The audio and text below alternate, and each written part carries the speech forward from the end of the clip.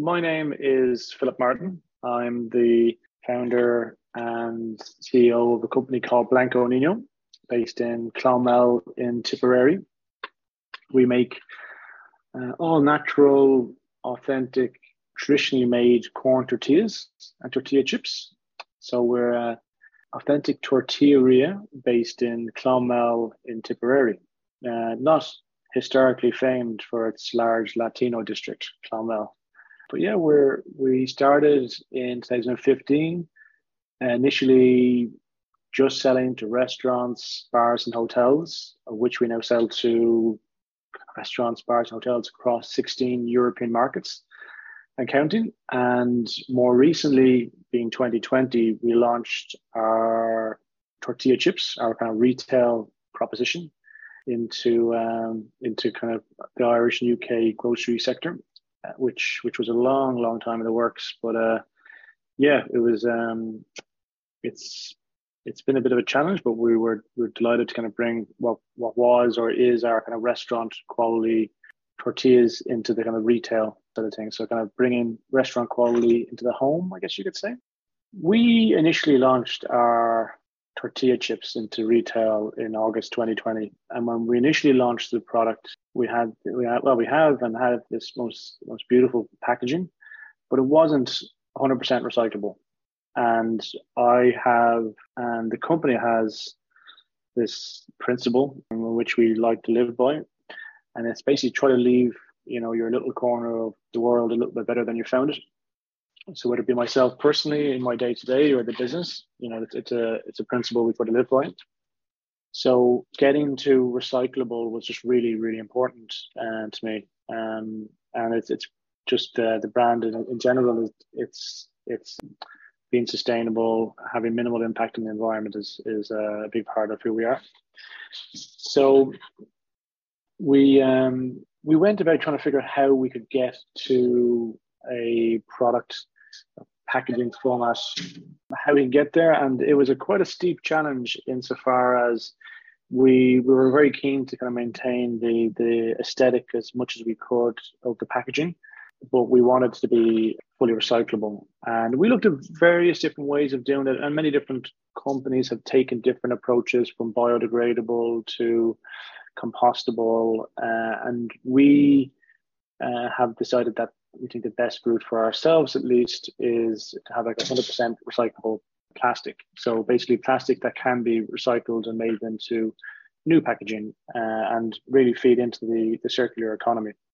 Now, in an ideal world, it would be we had no plastic in our product, but I certainly have not come across in all the research that we've done, and we've dug very deep, found any form of packaging that can provide that barrier protective environment to the outside world for the product.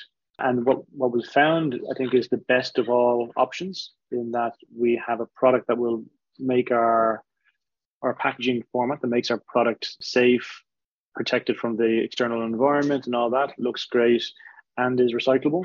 I'm not going to say that this is the final iteration of what we do, of what our packaging will be. I expect it to kind of continue to iterate over the years. We'll see what we can do to further improve it. But this is, I guess, it's a big step for us as a brand. It's a costly one. Our new packaging is a lot more expensive than our old packaging. It's a cost we've kind of taken on the chin, as we kind of want to be a kind of a leader in this environment, Yeah, well, we are a member of Origin Green, and for those who aren't aware, Origin I believe is like the world's only state backed or state sponsored, whatever way you want to describe it, sustainability initiative for food and beverage companies. So it's a program and initiative developed by the Irish government, basically to get or accelerate the move to sustainability or sustainable practices within the food and beverage industry in Ireland. And it's a really incredible program. A lot of support from the Irish government in terms of improvement of practices and reduction of energy consumption and all these types of things. But it's validated by third parties every year. So that's a big part of kind of our day-to-day improvement of of sustainability and energy usage and weight reduction of waste and those types of things. But I guess one new one, I guess, more recent, that's probably a little bit different, is that I've personally become a little bit obsessed with regenerative farming and getting to what's called like no-till farming. Because tillage, whenever you till the field, you generally disturb the mycelium in the soil and the earthworm count and the whole biosphere of sorts of the soil, and that's quite a impactful environmental action, tilling the soil. But there is no-till farming that is a solution that's there, which is now known and recognized as being a means of preserving and improving the fertility of the soil, maintaining the biosphere. So basically, rather than turning the soil, you're effectively injecting the seed into the ground every year, and rather than having, say, the tractor till the soil and then plant the seed and all this, it's much more energy efficient as well. So we're moving to no-till farming practices for our corn, all the corn we use. It's going to probably take a few years to do it in a complete and comprehensive way, but it's something that we, especially I, feel quite passionate about. It's I think it's going to be one of those things that really can turn the needle if more people do it, if they move to no-till farming rather than conventional tillage. Brexit has had an impact, of course, in terms of customs duty and administrative burden on the business.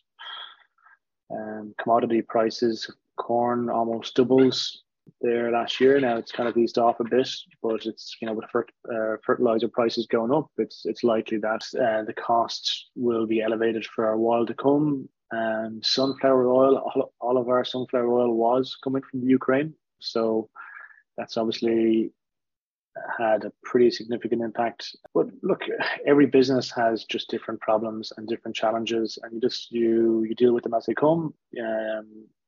It's just another day, really. Fortunately, we are quite young in terms of what we do. So although we've been here 7 years now, compared to guys that have been around for much longer, I guess why I say that is we're still growing quite quickly, and the cost improvements and operational efficiencies and everything that we can bring into the business as we scale are quite significant. So although we've seen some sizable cost increases, we've also seen some pretty big efficiency improvements in our business, in the cost of production and scale through and efficiencies through automation and these types of things.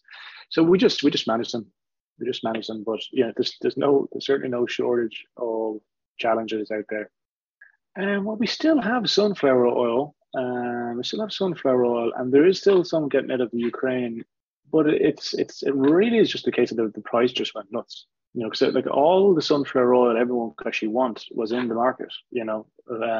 Like the stocks that were in France and across Europe were still quite significant. It was just there was a scare, there was a mania of sorts about where the volume or the supply completely dry up. Thankfully, it hasn't, but prices have stayed quite elevated. So what's probably happened mostly with ourselves, in terms of operations, is rather than having high oleic sunflower oil, which was the kind of oil we used initially, we now have just regular sunflower oil. Just high oleic is no longer available on the market. So we were using the highest kind of standard of oil that was available in sunflower oil, but you just can't buy it anymore. So, but the price of I think it was like 700 per 1,000 liters pre the Ukrainian crisis. It's now about 2,500. So in terms of percentage increase in cost, it's pretty insane. So, but then again, we're quite lucky that oil is a very small percentage of our ingredient costs. So you just manage these things. You figure it out. Well, like we've no shortage of ambition in terms of other products that we're developing and new markets we want to enter and new categories that we want to get into in the retail sector. I guess part of me is, how much do I tell you? How much do I keep keep secret, and my communications manager Maeve will probably shoot me if I tell you too much. We've got a project for next year, which is we're very excited about. Let's just say you dip your tortilla chips into it. So that's the kind of biggest kind of next expansion and offering for the business.